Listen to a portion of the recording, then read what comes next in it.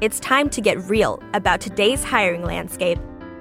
The ability to find, attract, and hire great people has become more vital to a company's success than ever before. That's why we need talent makers who prioritize innovative, more diverse, equitable, and inclusive hiring practices that put people first. On the Greenhouse Talent Makers podcast, we're celebrating the work of leaders dedicated to cultivating incredible talent. Join me, Mika Gabreus, Senior Manager of Editorial Content at Greenhouse, as I sit down with talent makers who are changing the game in hiring. Today, I'm joined by two brilliant leaders who are addressing inequities head-on through their hiring practices. I'm chatting with Gary L. Davis, Diversity Talent Acquisition Lead for Digital Media at Adobe, and Bridget Gray, Chief Customer Officer at Opportunity at Work. We'll explore how to grow and promote from within, as well as how to best analyze and understand hiring data to truly improve DE&I. Please welcome Gary L. Davis and Bridget Gray. I am so thrilled today to be joined by two leaders who are gracing the airwaves with their insight. Why don't you both introduce yourselves with your pronouns and your current roles, and then also why you're passionate about DE&I hiring practices? Hi, everyone. My name is Gary L. Davis. I use he, him pronouns, and I am the Diversity Talent Acquisition Lead for Digital Media at Adobe. Why am I passionate about equitable recruiting? Because I think that it is attainable. I definitely think that this is something that we can get to within our lifetimes. It requires us to really redefine what qualified means and making sure that we're building processes that allow us to assess those skills and not just personal compatibility. We have to make choices that allow us to make sure that we're being consistent and not revert to traditional ways that we all know cause more harm than they do good. That's the real tea. Yeah. Okay. Thank you so much, Gary. Yes. And Bridget, why don't you go ahead and give us a quick little intro? So introduce yourself, your pronouns, your current role, and then also why you're passionate about DE&I hiring practices. Yeah. So Bridget Gray, Chief Customer Officer, Opportunity at Work, she, her, hers. And I am passionate because 50% of the U.S. labor market does not have a bachelor's degree. And when you start to think about equitable hiring, DE&I, that impacts BIPOC communities more than anything or anyone. And so when you start to think about what does equitable pathways look like, what does upward mobility look like, I'm passionate because we're leaving out 50% of the workforce. When we talk about new jobs, new roles, we're not considering that part of the workforce. So I am passionate. I've been doing this for over 30 years. I think that alone speaks to the passion that I feel about making sure that we open up doors of opportunity for everyone, particularly BIPOC communities as well as women. Mm-hmm. Yes, and I'm particularly excited to have that conversation about how to open those doors and give opportunities to talent from historically underrepresented groups. So very excited for our conversation today. And I know that both of you are doing incredible things at your organizations, specifically with data. And so I love this because quite literally, businesses cannot succeed without data. They can't succeed without looking at the data, analyzing it, and then coming up with a plan to move forward. And obviously, data plays a really key role in DE&I at organizations. It's not a nice to have, but it is a must because, in the realm of DE&I, data makes it no longer a guessing game, and you're able to use that data to drive change with proof and facts. For a moment, I want to focus on you, Bridget, and the work that you're doing at Opportunity at Work. So what kind of data or metrics have helped influence the programs at your organization? Yeah, so we are an aggregator of supply and demand. Our entire existence is to make sure that the talent category of stars, those are workers that are skilled through an alternative route, rather than a bachelor's degree, have access to the many jobs that have upward mobility, higher paying roles, but they're recognized for the skills that they bring to the table. We know that skills are the currency of the labor market, but star skills aren't valued, and they've earned these skills through community colleges or boot camps, or just most importantly on the job. And so we use that data to talk about the 70 million plus workers in the U.S. who have been skilled through an alternative route. Rather than a bachelor's degree. That's 50% of the labor market. We also talk about the fact that 61% of Black workers are stars. 55% of Hispanic workers are stars. 48% of women, 61% of veterans. And so when you start to think about DEI and hiring, stars make up the full diversity of our U.S. labor market.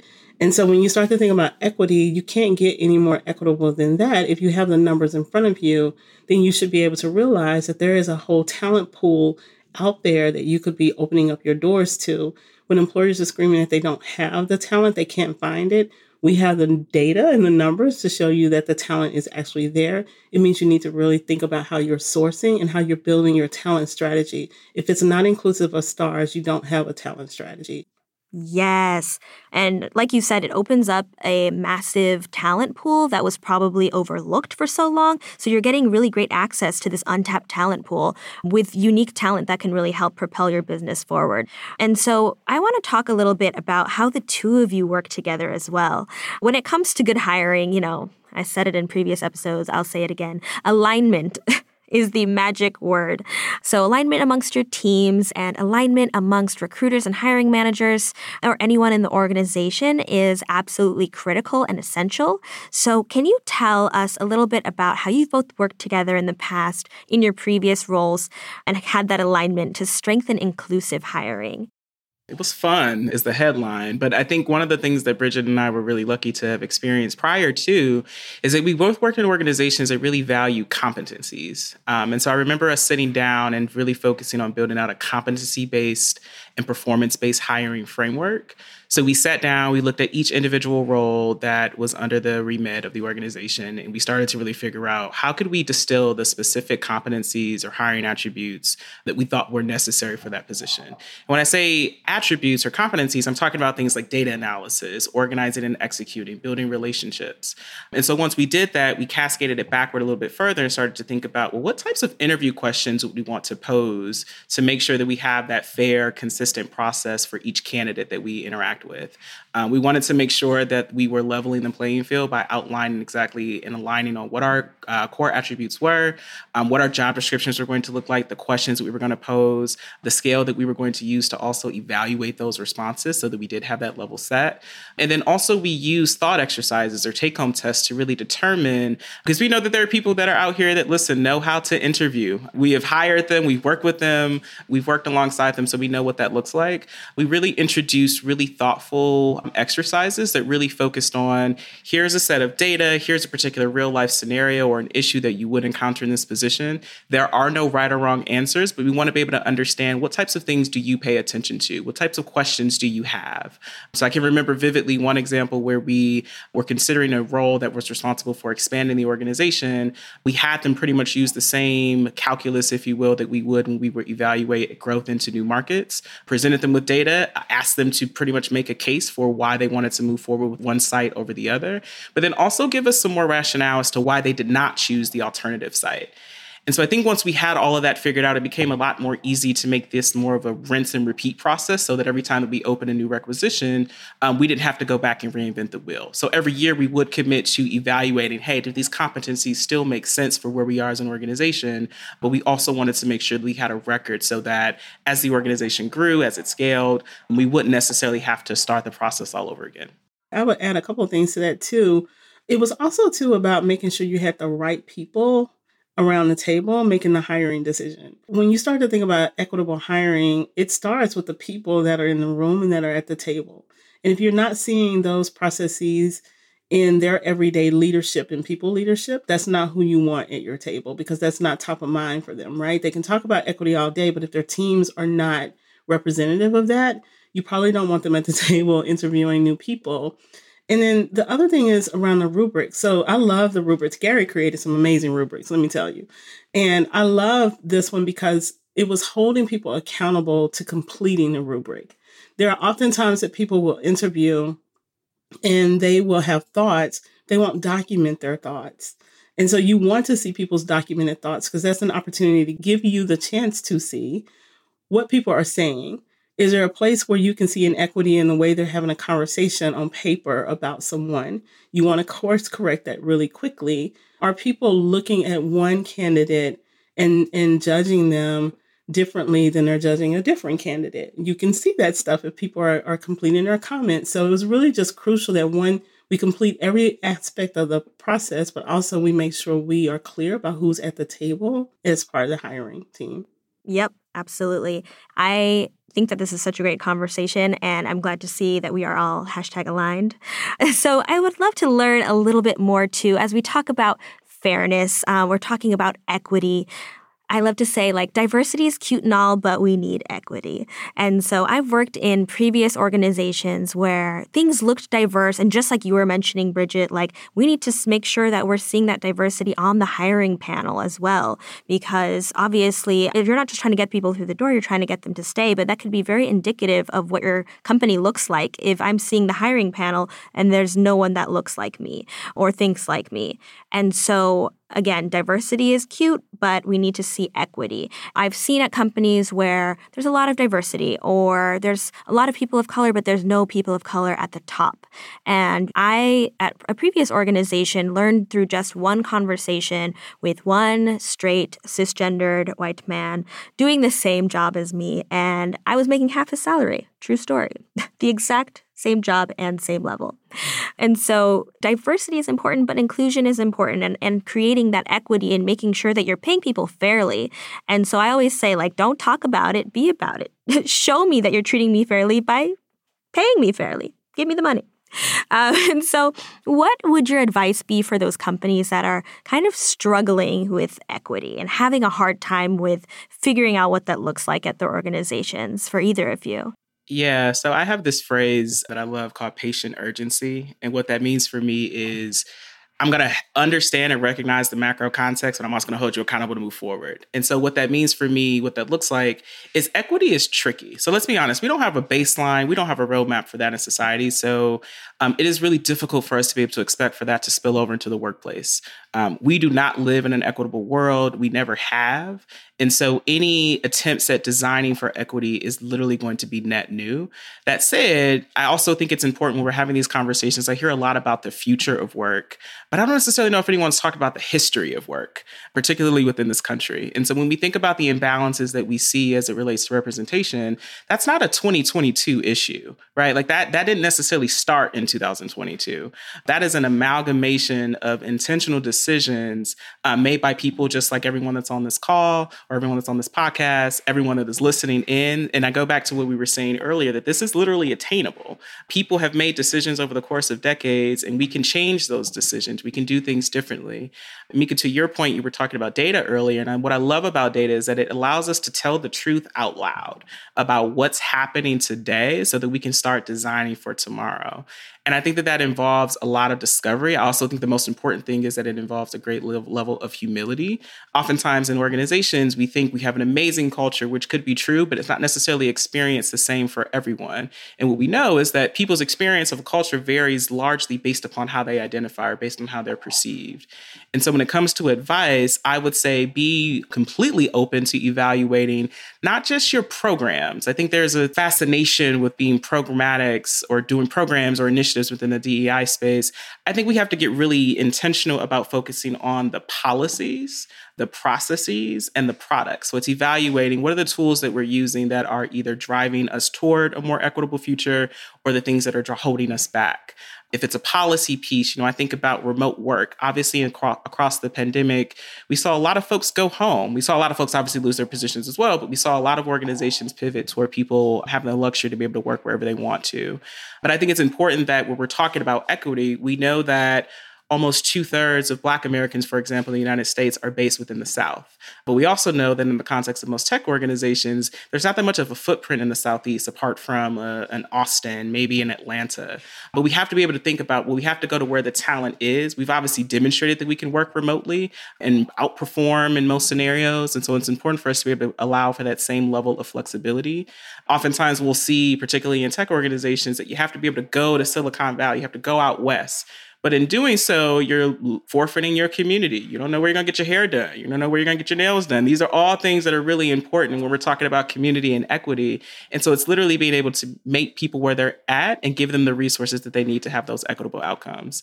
And then, Mika, you mentioned this earlier too around pay. So when we're talking about equity, are you paying people fairly? Like that is a fairly easy assessment to complete and something that does not require that much of a lift. And it's very black and white, right? Like we know if two people, Mika, to your point, are doing the same positions, they need to be able to get the same compensation. Are the performance management processes fair? Are they equitable? Are people trained on how to evaluate talent effectively as well as efficiently? We were talking about rubrics earlier and saying that really allowed us to kind of diffuse the distractions of things around pedigree. We wanted to focus on what it is that you could produce. So I'd say all of this goes into mind when I think about what does it mean to build a really equitable workforce. I didn't say it was going to be easy, but I do think there are a lot of different pieces that folks need to evaluate before they consider doing that work with the level of intentionality that I think that it requires. Oh, yes. I wish that you could have come to speak at my previous organization and let them know all of this great advice. It's so true. And especially, I'm thinking about how pay transparency has come into effect in New York City. And, people are terrified because they're like, oh no, people are going to find out now. It's like, okay, well, if you're paying people fairly originally, you shouldn't be so scared to share those salaries. So yeah, something to think about. Bridget, yeah, I would love to hear from you as well. That's actually what I was about to say. Well, first of all, I wanted to snap my fingers and say, preach, Gary, because, oh my God, everything you just said, I'm like, oh my God, preach. Transparency is really, really important. It shouldn't take New York to set the tone that you need to post the salary ranges for positions. That's one of the things I really love about Opportunity at Work. We post everything on our website. Pay ranges are there, everything. And, when you ask the question about the advice you would give, what I would say is I was one of those women, Black women, C-suite leader who found out that I was grossly underpaid with my white women counterparts. And my decision was to leave. That's it, plain and simple. And that's the thing with employers, you get really good talent in the doors and you run the risk of losing them. Black women are leaving their jobs from executive level roles like in droves because they're not being paid equitably and they're doing a lot of work and they're carrying companies on their backs, right? And so I think with employers, transparency is really, really important. There should be a way to evaluate what pay looks like. So let's say people internally aren't paid equitably. That doesn't change how you change the way you hire externally now, right? So tomorrow, you could change your entire pay scale in the way you're thinking about bringing people in. Does it take a little bit more time to get people up to the same pay grade internally? Yeah, it may take that time, but it doesn't mean the next position you post externally has to be imbalanced. It has to be equitable. So let's just start there. And we talk a lot about DEI, but B is really important too, belonging, because you can be equitable in your hiring. You can feel like you're inclusive. But if the person doesn't feel like they belong in that space, then that's a big issue. All the DEI doesn't work if you can't feel like you belong. And so I would say transparency, making the changes today. We saw how quickly we got a vaccine because it impacted the economy, right? So if people really care about their talent strategies, why not think about how you change to be much more transparent in that process and making sure you pay people equitably based on the skills that they're bringing in the doors. The other thing is remove the degree piece around how you think about paying people. Degree shouldn't even be considered. It should be, can you demonstrate this level of competency coming in the doors? And if you did that, you probably would balance the playing field. Absolutely. And just like you mentioned, these are things that companies can work towards. And as Gary mentioned, it's attainable. These are attainable things. You just have to start by taking the steps. So that's been really great insight. Thank you both. Time for a quick break. When we come back, more of my conversation with Gary and Bridget.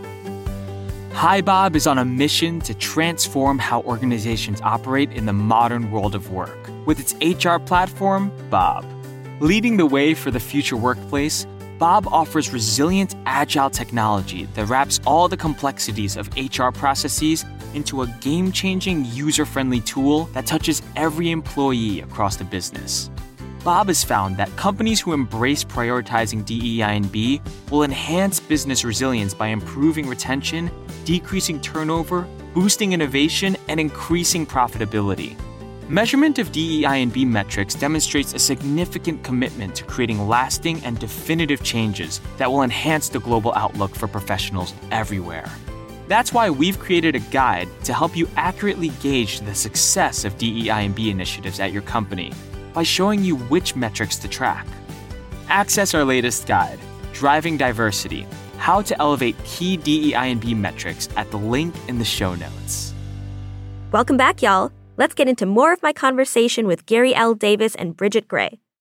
You know, we've had these conversations focusing around like hiring, and whenever we talk about hiring, it's very much focused on going out and doing that external sourcing and looking, where's the great talent? And sometimes we forget, I like to say, the call is coming from inside the house. There's great talent under our own noses already working at our organizations. And so I know this is something that you've mentioned, Bridget, so I would love to hear from you on this too, and I would love to hear from you, Gary, after. But why is it so important to promote and grow employees from within the company, just as much as it is to source externally? Oh my God. So as a people leader, that is the way I think about approaching any type of growth internally with my team. Whenever there's a requisition that needs to be posted, the first thing I do is I just survey our team first. Who on our team could do this job?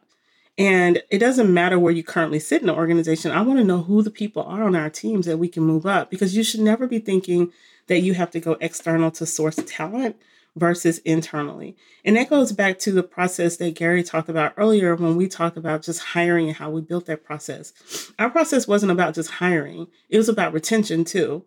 So when you're hiring, you have to think about things around how do people want to grow and how do they want to learn? How do they want to develop? What does that mean for them? What is it that you can create for them to be able to do that? Because the goal and process should be, I'm growing this individual to continue to move along the continuum. Not hiring you for the role of today, I'm hiring you for the role of the future. I'm even creating opportunities for you when I see the skill sets and talents you're bringing to the door, because it makes sense for us from a business, but it also makes sense if you're thinking about equity in general.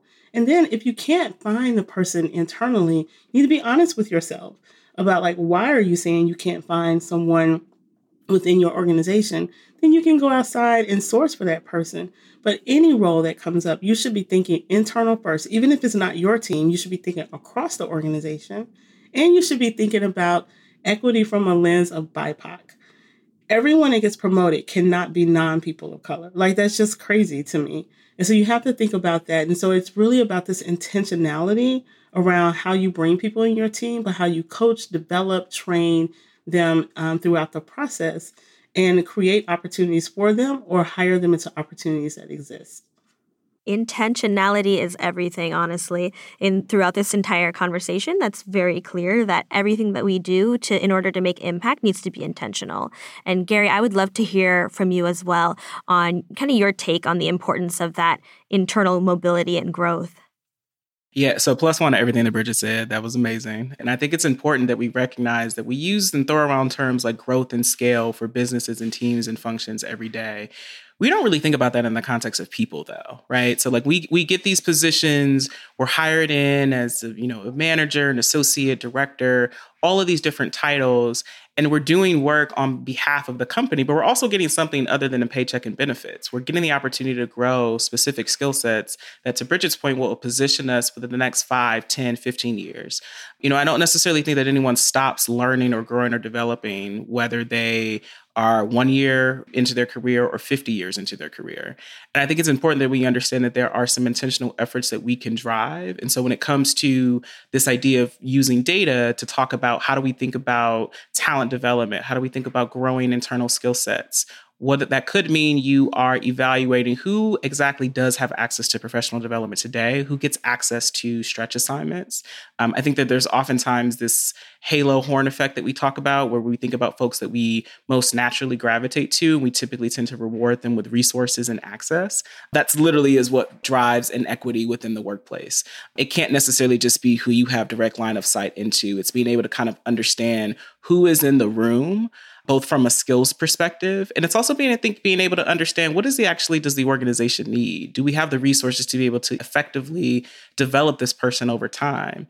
And I'm just going to call it out. If you are a people manager or people leader, as Bridget said, and you cannot develop other people, you have to really ask yourself the question, is that the right role for you? That is your responsibility as a manager, to be that coach, to be that enabler. It's not necessarily just, gone are the days where we're just over, someone's shoulder looking to make sure that they're doing their work. We don't need that in 2022. Frankly, we've never needed it. But I think it's important that we acknowledge that as a manager, you have a core responsibility to develop your team. Now, that could involve having conversations with them, especially if they're unclear as to what development could look like.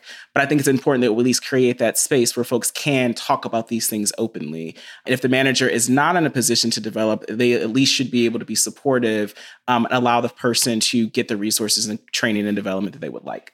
This piece around equity and leadership is just so interesting to me. So think about it like this too. If BIPOC people are not moving up in a company and they continue to be in the manager roles or associate roles, right? When a downturn comes and the labor market starts to freeze, they're the first ones that are let go. So when you start to think about, one, they're already not earning a lot of money. And then when a recession comes, the roles that get slashed first are the not leadership roles. It's the roles of frontline team members. So that means that, again, more BIPOC communities are being disconnected from employment. Women are greatly impacted by that as well. But this piece around leadership is an interesting one. Everyone's not primed to be a leader. Everyone's not primed to be a manager. They're just not. People leadership takes work. It is a job within itself. And if you are at an executive level and you have a leader that is constantly looking outside of the organization for new people to bring on their team when they have a whole team, if they have constant turnover on their team, if all the red flags are just buzzing everywhere and you can see them, who's having that conversation with that leader? Because I guarantee you the team members on that team already feel the lack of equity there within that leader's leadership. And so everyone's not primed to be a leader. And that's really, really important when you're thinking about hiring and equity and inclusion and belonging. You have to have the right people leader at the table. And it's a job within itself. It's not easy to be a good people leader. It takes work, but it also takes vulnerability, and it takes you to not have an ego, and you have to be humble because you have to be open to people's thoughts and ideas and also their feedback, whether it be brutal or glowing. You have to be open to it. I've been there for both. And then you have to be willing to make the changes that need to happen. All of that is around talent and equity, around talent and hiring. It's all rolled into one. You can't separate those. They're aligned. Yeah, it absolutely is. I know that we are at the time now for the end of our conversation, and I know this is going to be so great for all of our listeners to have so much to take away from it. But before we wrap up, I just want us to take like 15 seconds for each of you. If listeners could only walk away with one key piece of advice for inclusive hiring in like 15 seconds, what would that be? Whoever wants to go first can go first. I'm going to try my best to do this in 15 seconds. Layering demographic data, again, tells the truth out loud. So you want to understand outcomes, you want to understand experience, evaluate which sources tend to lead to more diverse pipelines, understand the composition of each candidate within each of your stages, where are the bottlenecks. It's not the candidate, it is the process. It is always the process. It's always the interviewer. And also be able to evaluate that candidate feedback. So folks have an interest in wanting to hire Black talent, but have folks ever thought about understanding what does the Black candidate experience look like in your organization? What about for women or people over the age of 40? So it's important to be able to counter and evaluate all of that information to be able to tell the full story of what is on your short-term roadmap for success. Yes, layering demographic data, incredible. Yes, Bridget, please go ahead. Data, I'm always going to say, data is a truth teller. So you should be using data to make your decisions about how you hire, but also how to be honest with yourself. Stop writing checks to Black causes when something happens. That is not the answer. The answer is you change your processes, you change your structure, you change your hiring, because checks don't do anything, but jobs do, and they have to be paid well. So make sure that you are looking internally to yourself as an organization and being honest with yourselves, and do the evaluation and use the data. That's what I would say. Yes, use the data also. Yes, thank you so much, both of you, for this awesome conversation. I know that it's going to be so helpful to everyone. I can't wait to listen to this back as well. But thank you so much for joining us today. Thank you so much for having us. Thank you. Thank you so much, Gary and Bridget, for this inspiring conversation. And thank you to all of our listeners.